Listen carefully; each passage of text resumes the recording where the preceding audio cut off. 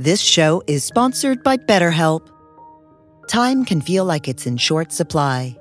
Between work, family, and friends, there's very little time left just for you. What would you do with an extra hour in your day? What's important to you? Therapy can help you find what matters to you so that you can do more of it.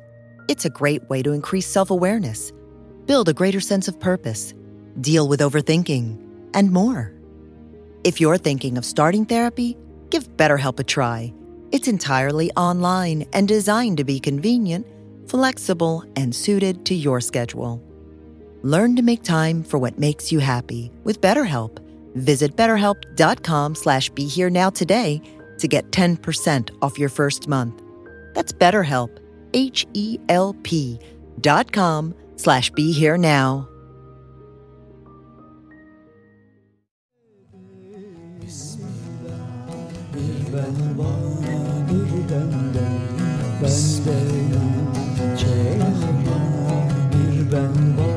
Welcome to the Sufi Heart Podcast with Omid Safi, featuring teachings and stories from the wisdom of the Islamic tradition. Omid invites you to a meditation on the transformative power of love and recalling the necessity of healing our own hearts through healing the world. If you'd like to support Omid's podcast, please visit BeHereNowNetwork.com/Omid. Hello, friends, and welcome back to the Sufi Heart podcast on the Be Here Now network. Like so many of us, as we work our way through this ongoing quarantine, I've taken the time to tend to my loved ones, to myself, and to be receptive of all the changes that we see going on in the world. That has resulted in a little bit slower pace of recording some material for you, but I'm very delighted to be sharing something very special with you this time. A lot of us are in the process of trying to figure out how does the work of the heart, that inner work on our own being, at the most intimate and subtle level, relate to the process of trying to create a harmonious, just, and beautiful world out there. How is the inner and the outer related? How is the work of love also the work of justice?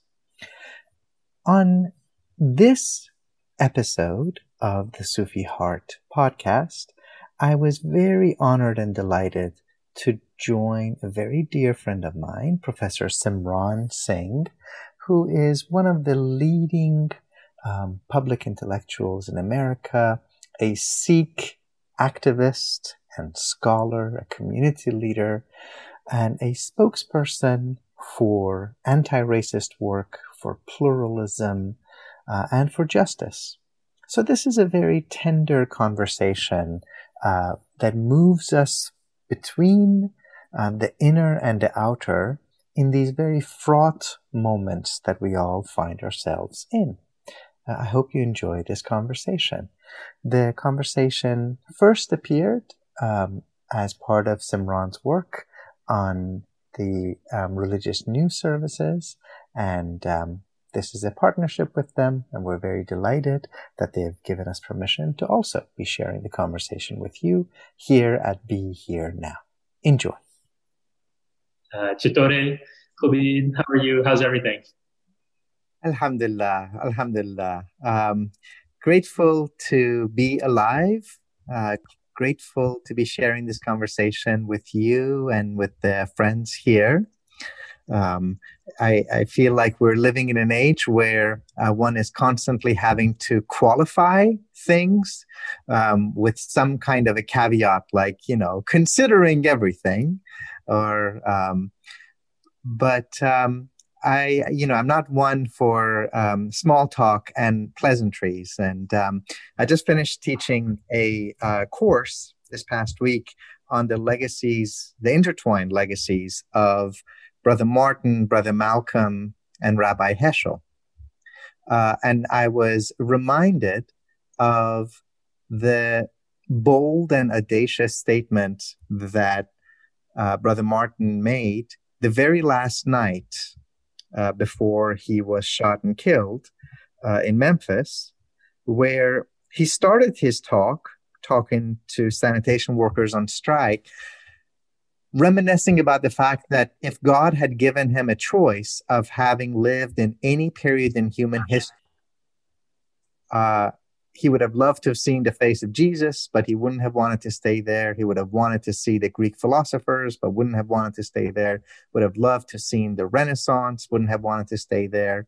Would have loved to have seen Abraham Lincoln, but wouldn't have wanted to stay there. And he would thank God for the opportunity to live for just a few years in his age, the middle part of the 20th century.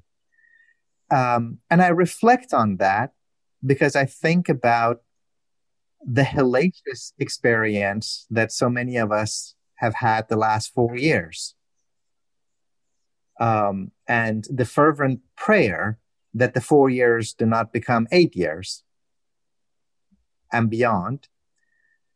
And I wonder, in our heart of hearts, if I have evolved to the point where I would pause when somebody asks me how I'm doing, how my heart is doing, and I would say, you know, if I could choose any period in history that I would ask God to plant me in,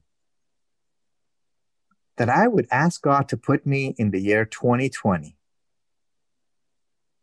living in Trump's dystopian nightmare that is today's America, with white supremacy not just on the rise, but established in the highest corridors in power, with sexism being associated with the semi-elected president, with xenophobia being the policy of the nation, and anti-Semitism, anti-Black racism, Islamophobia, and the loathing of our Hispanic sisters and brothers, our queer sisters and brothers, being amplified from every corner. Could we actually say, thank you, God, for putting me in this period? Because there's work that needs to be done, and your work, my work, your breath, my breath, linked together is part of the struggle to live a full and meaningful human life. So that's where I am.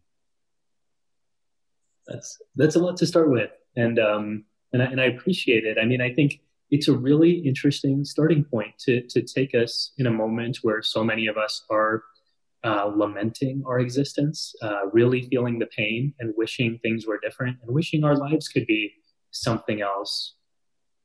And on the one hand, wanting to work towards that, but on the other hand, wishing that we didn't have to work towards that, and our lives was somewhat of a utopia as opposed to a dystopia. And I'd love to hear how you get to this point as an individual, as yourself, as Omid Safi. What is it that really shaped you growing up? Maybe start from some early lessons from your childhood. What was your childhood like? What shaped you? Take us on this journey of how you come to this place where you say, I'm thankful to be where I am right now. Thank you. Thank you, Simon. I think everybody's life is the life that they have known. And it's only when you start sharing that life with other people that you realize that, it's a little unusual in some ways. So, I had the unmerited privilege of having been born in a hospital in Florida. I sometimes joke that I'm the only human being who's ever been born in Florida. Everybody else just goes there when they're old.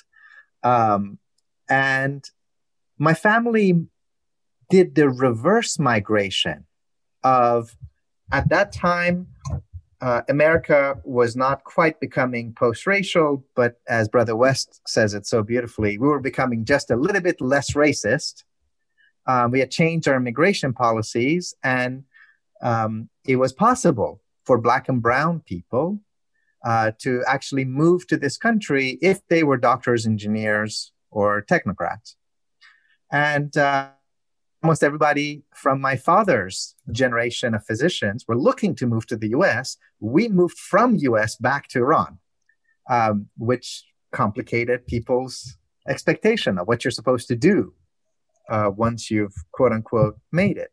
But we went to Iran because that's where family was. And I think one of the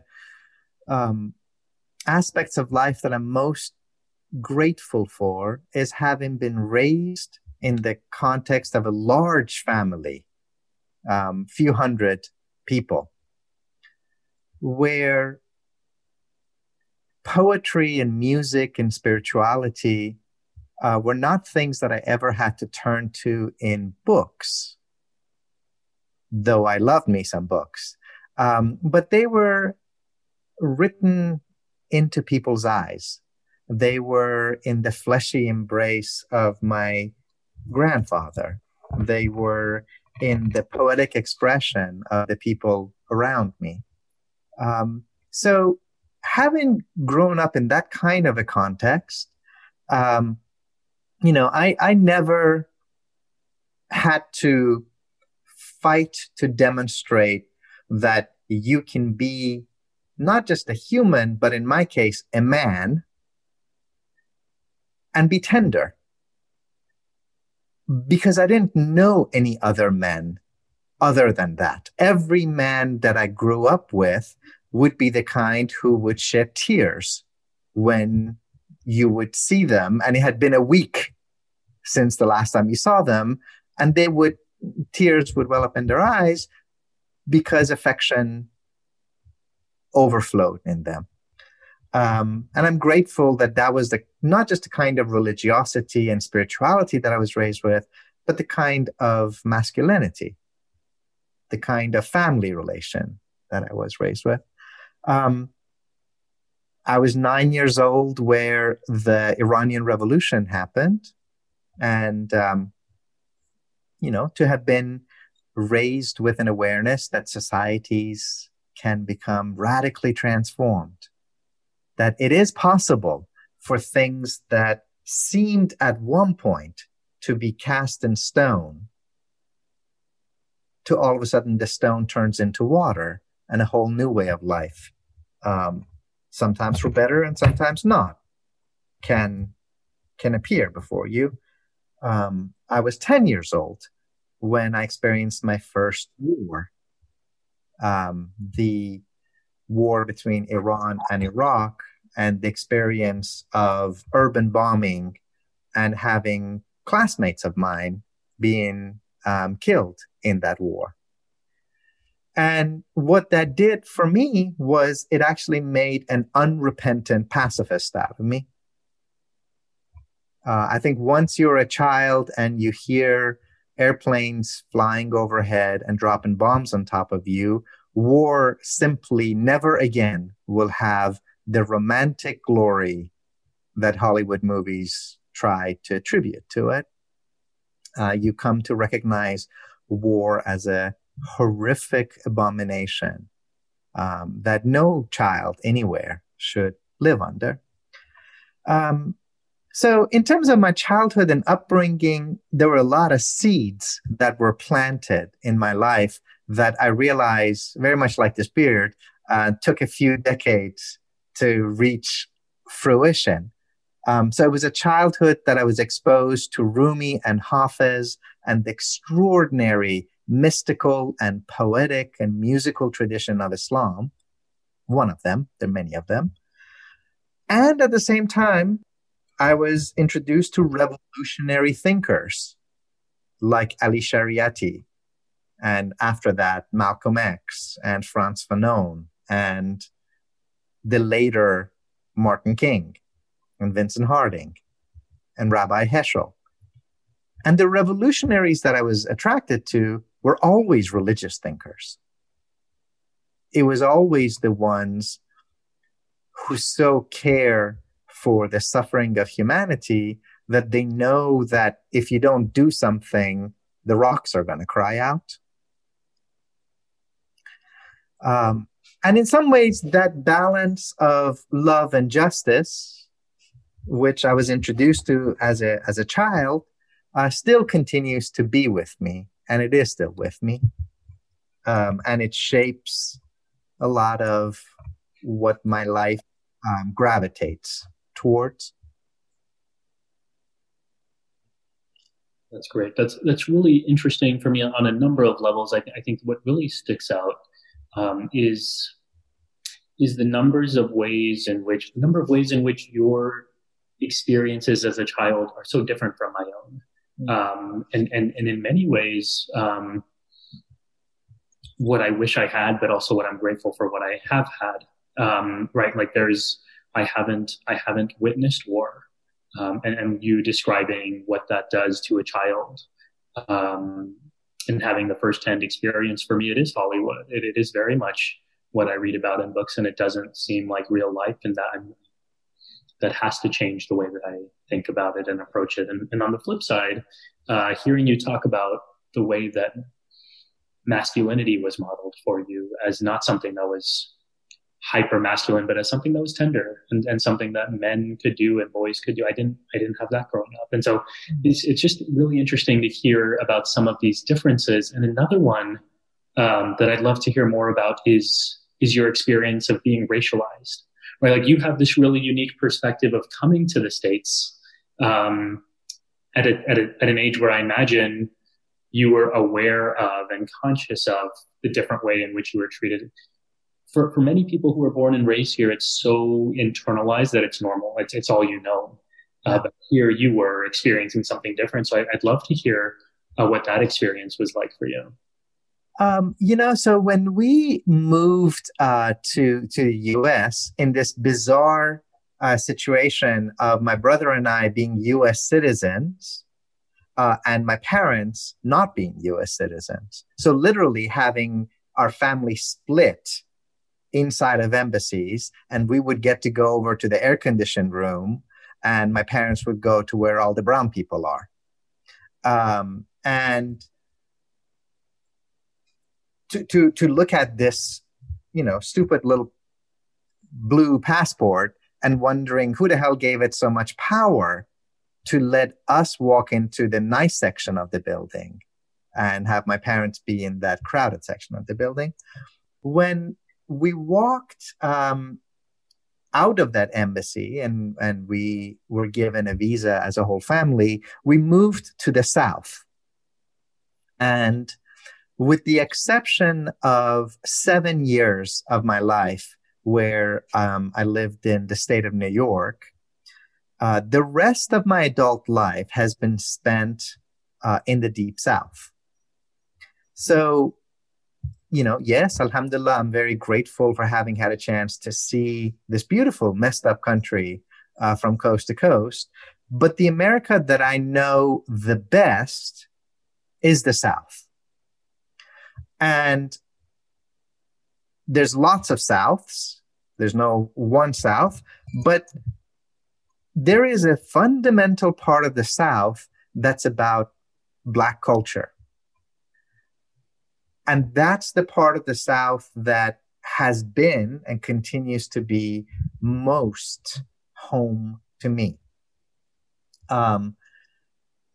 There's something about the Black church of a Martin Luther King and a Vincent Harding and an Ella Baker that is home to me in ways that not only are Buddhist temples and Jewish synagogues rarely, even many American mosques don't feel like home in that particular way, in a way that is never my experience when I'm in Turkey or Morocco or Iran or elsewhere, because in those places, there's an aesthetic to being in a mosque that goes hand in hand with the spiritual context. So moving to the South, which is another beautiful messed up place, Brother Malcolm used to say, as long as you're south of the Canadian border, everything is the South. But the racism of America operates very differently in New York City, in Boston, and in the South. In the South, it's very much in your face. So my parents came from that generation where they were told, and they did their best and they failed, to instill that in me, which is to say, we are Iranians, Iranians are Aryans, we are Caucasians, the Caucasus Mountains are near Iran, ergo, we are white. And I never bought that myth, and I still don't buy that myth, not only because do I think whiteness is a fabrication, a very powerful fabrication, but because my experience of how I'm treated in this country is that I'm not read as white. I'm not treated as white. When we first moved to Tennessee, I still remember this very large man coming up to me and sort of, staring at me as if like he'd just never seen someone this handsome before. And he was like, what are you, son? You ain't white. You ain't black. What are you? And I was smart enough to know by that time that if he said, what are you, son? Right? He was a friendly bigot. But if he had said, what are you, boy? At an age where I was clearly no longer a boy, but a young man, then that would be a person to get away from because he did not mean well for me. And in some ways, that experience has never entirely gone away. In my heart of hearts, I'm a child of God. I'm a human being. I'm a Muslim. I'm an Iranian. I'm a Baba. Like my Baba-ness is so central to what I think of me as a human. And, in this country, as we say down south, bless their heart, people are so obsessed with issues of race that there's always the attempt to impose a kind of racial classification. When I was in grad school, going to school with a lot of friends who came from lots of different ethnic and religious backgrounds, I spent very little time thinking about what name to give my racial identity. When I went away as a young professor to upstate New York, the whitest place that the good Lord has ever made, where I was like the only brown man in a 150-mile radius, all of a sudden I show up on a college campus and I'm immediately faculty of color. And I'm like, well, what the hell is faculty of color? Well, it just means you ain't white. And the academy, the university, does not live in some hermetically sealed bubble cut off from the rest of the country. It's a permeable membrane, and everything good and beautiful in the university seeps out. Everything good and beautiful and hideous outside seeps in. The worst racist experiences I've ever had in my life have always been at the university, have always come from people that have a comma PhD after their name. Education, clearly, at least of the variety that we do in this country, does not always heal people of their worst racist bigotry. It just makes them sound a little stuffier. So the ways in which that shows up is when someone that looks like me, with the kind of public aspirations that I have for the way that the world has to be transformed and redeemed and liberated, that's called being a maverick. That's called not following the rules and the procedures and the protocols. If I was a white colleague with the same kind of aspirations, especially if I was a man, there's a genderedness to it as well, then I would be called entrepreneurial. groundbreaking. So there's all these very subtle ways in which people are constantly trying to tell you to stick to your lane, know your place. And, alhamdulillah, one of the things that I'm most grateful for is I honestly don't care. I don't care to spend my life climbing the ladders of the academy or impressing university administrators or, God forbid, doing fundraising for them. My life is very short, whether it is 50 years or 100 years. In a cosmic sense, it's very, very short. So you want it to be spent doing things that matter. And so you always got to ask yourself, how deep is your love and whom do you serve?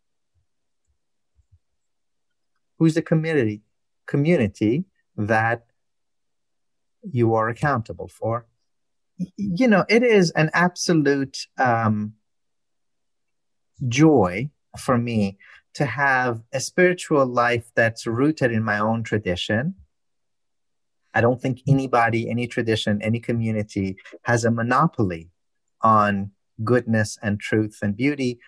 They all have their own particular flavors.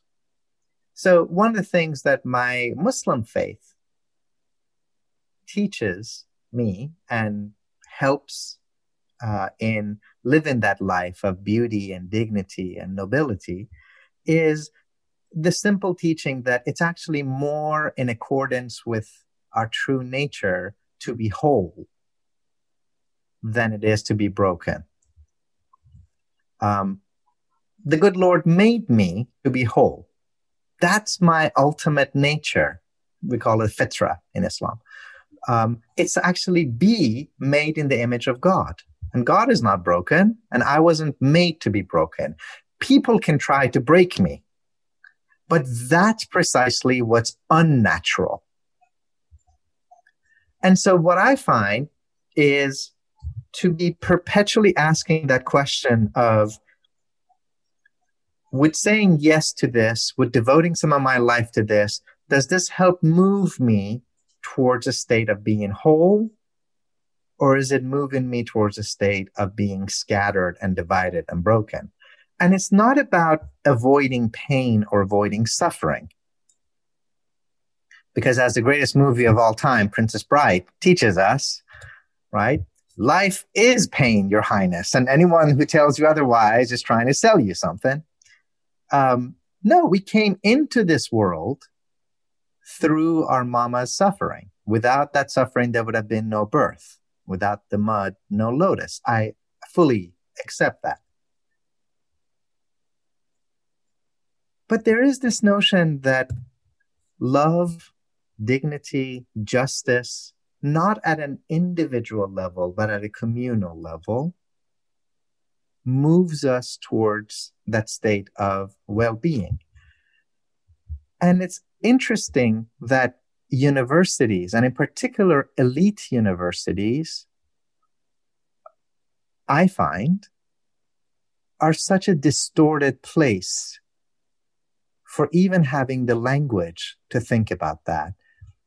Because they all, and I put my own university among them, they preach the gospel of success, right? I'm a good Muslim boy. I don't drink alcoholic stuff. But if I could have a drinking game, I would drink a shot of chai every time a university administration person talks about success, leadership, excellence. I would be chai drunk in 2 minutes, right? Success, leadership, excellence. And when they're talking about success, it's always individual. But the tradition that we come from says, no, success is communal. I can't be doing well unless my loved ones are doing well, unless my neighborhood is doing well, unless my people are doing well. And we can do well even if we're poor.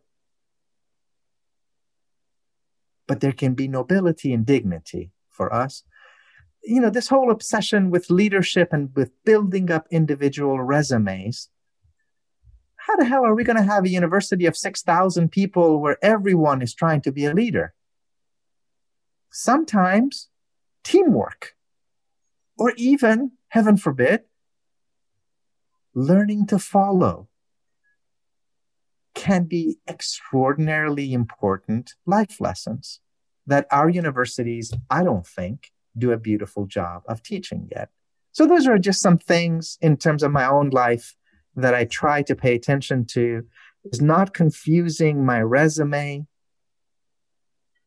with a notion of communal success, trying to keep in mind, whom am I serving? I've written those books that, as a great professor from Louisiana once said, literally has been skimmed by dozens of people. Like, I've written my share of those kind of books. I don't want to write those books anymore.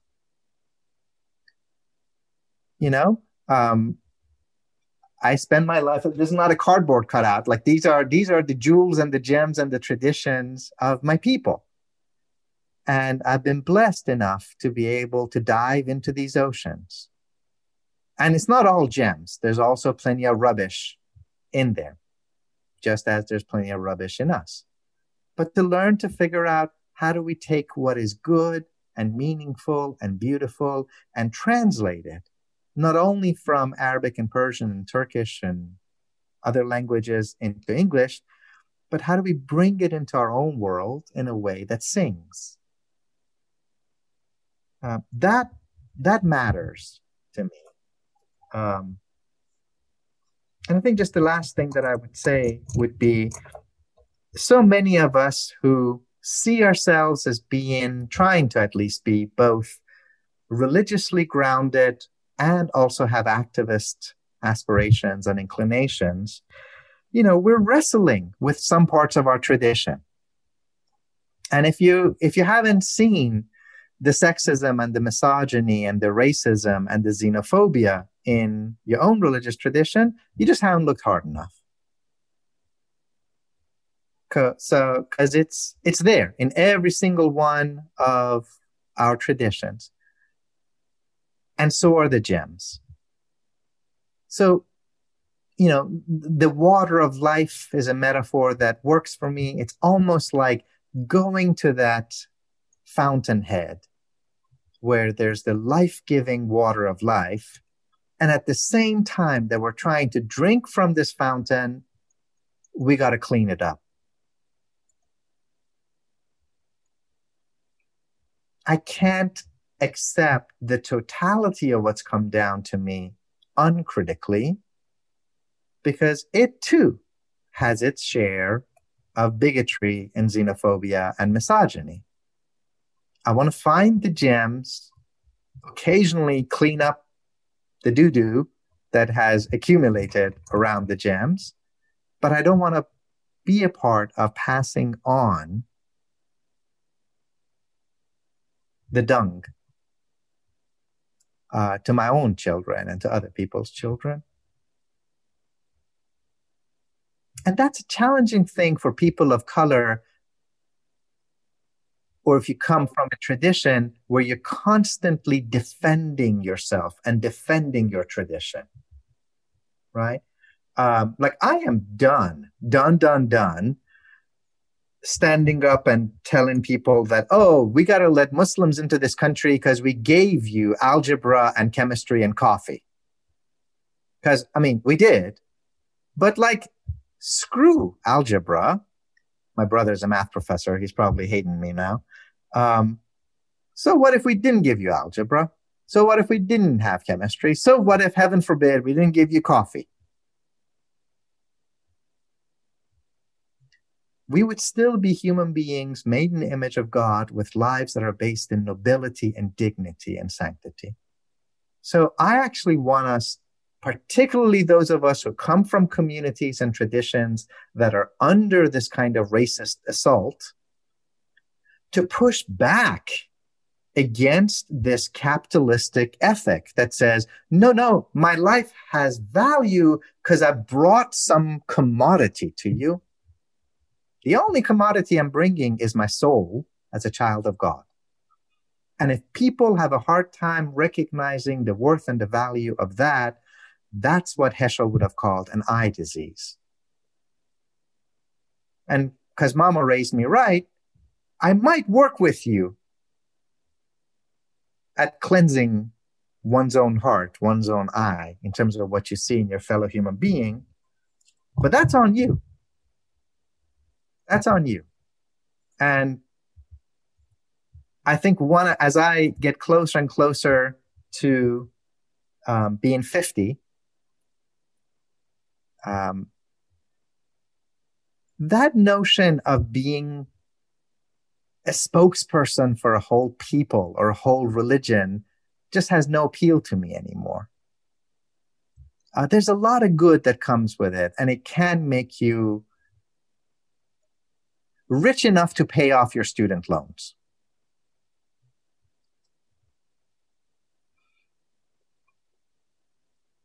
But it's not sustainable. And it shouldn't be some kind of a superhero cape that now this person wears it and now that person wears it. It's a community effort. And the questions that we spend our life answering should be scrutinized. I want to answer good and beautiful questions. And for every question that is asked of my people, I want to have a chance to ask those same questions and other questions of the other blocks of humanity who are also my people. Yeah, I appreciate that. And I want to push a little further if you'd let me. One of the threads I heard in your response that I really appreciate is this point around redefining success. And, it's something we all hear in different moments within our lives. This is not the first time I'm hearing it. It's not the first time you're saying it. But it seems like you're saying something a little bit different here than what we typically hear in this sort of context. So I'd love for you to elaborate a little bit. When you're talking about these moments, these goals that you could chase, and you, given your career, very easily could be in different types of positions. You could be seen as more prestigious, and you have consciously made decisions not to do that. Mm-hmm. And part of what I'm hearing you say is it's not just because you don't care, which is an understandable way, or at least something that I can comprehend. It doesn't appeal to you, but you're also saying you do that as a way of protecting your spirit and as a practice to be anti-racist.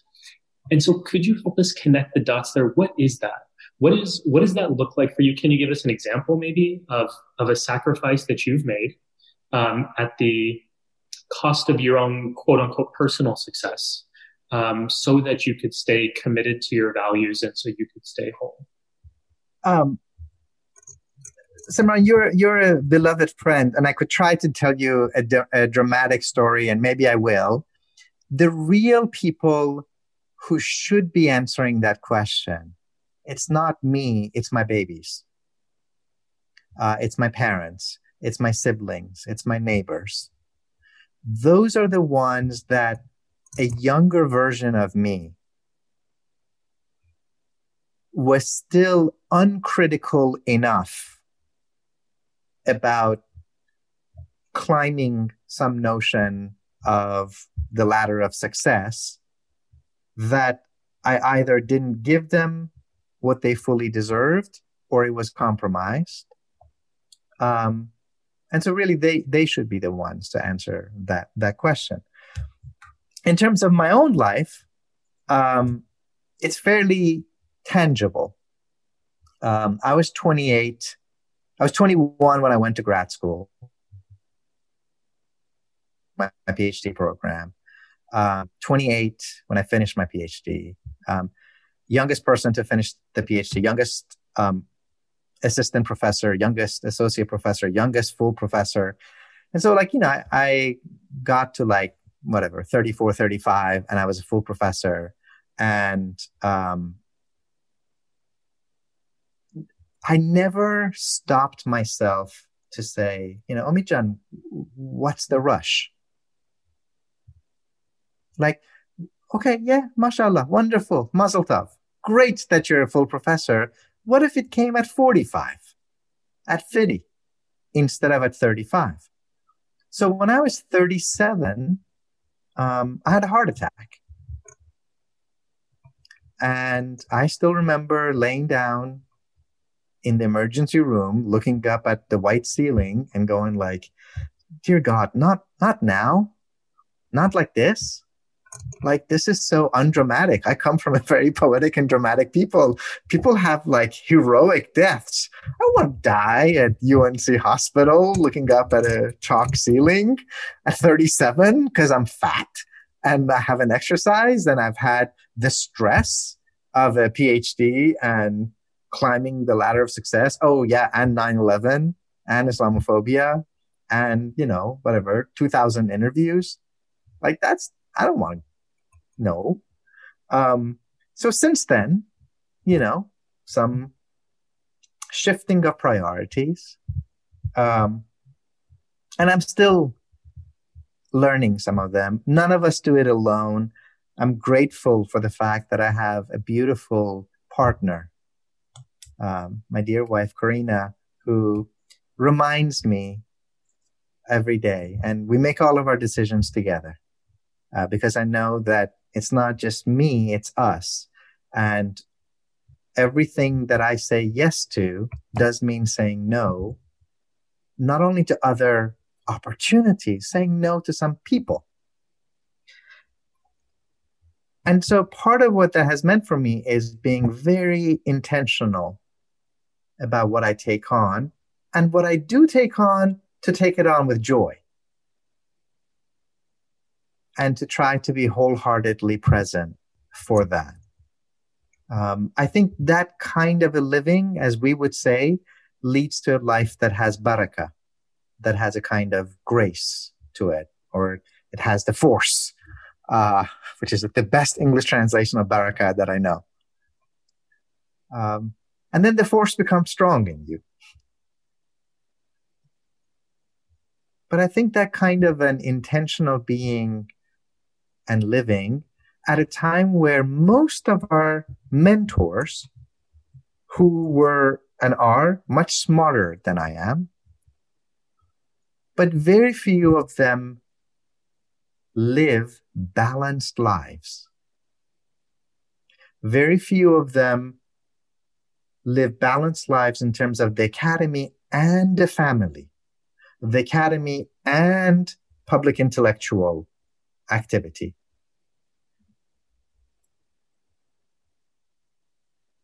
And you see it. You see the either incredibly hierarchical personal lives that many of our mentors have had, not all of them, but many people in the academy have had, or a sort of distrust of the kind of activist and public intellectual aspirations that some of us have embraced. So in some ways, particularly when you come from more coffee-colored racial backgrounds, whether it's a latte color or a mocha color or everything in between, we got to be figuring out these models together, because we don't have the luxury of looking at generations of people who've come before us. And we'll mess up, and I've messed up plenty. Yeah.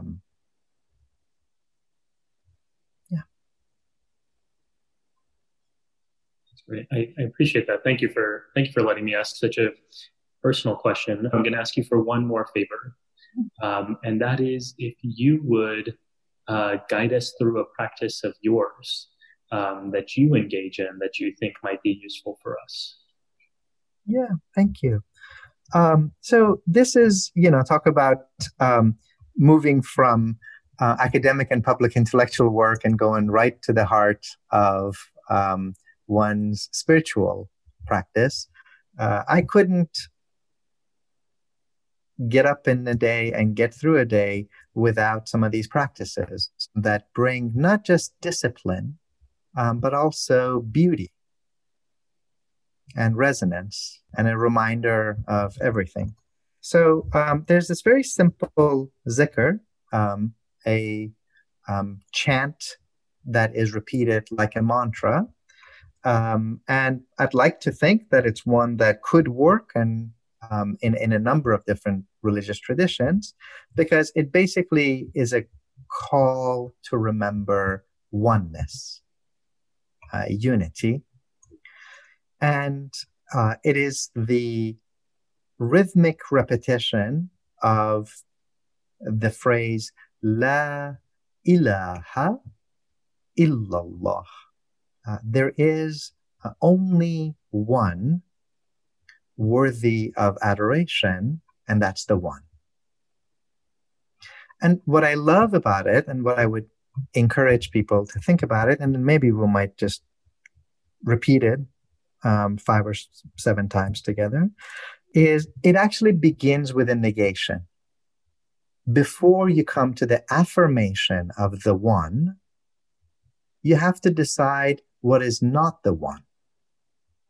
And our Christian sisters and brothers would say Jesus had to go through and to kick out the money changers from the temple. There is that sweeping away of everything that is unworthy of you, that's unbecoming of your ultimate commitment. And it's only after you've cleansed the heart of these other priorities, which in and by themselves might be important, but not that important. They shouldn't have that central place. That you then come back to illallah, except for God. So it would simply, and sometimes in some traditions, it becomes tied to subtle centers and almost like chakras. But we won't go into that right now. So very simply, it's just the repetition of this phrase, and sometimes there's simple head movements, the sort of sweeping away of things. So I'll just do that 5 times or so. La ilaha illallah. La ilaha illallah. In that illallah, except for the one, then your eye and your attention return to the heart. You sweep away, and then you come back to the heart. La ilaha illallah. La ilaha illallah. La ilaha illallah.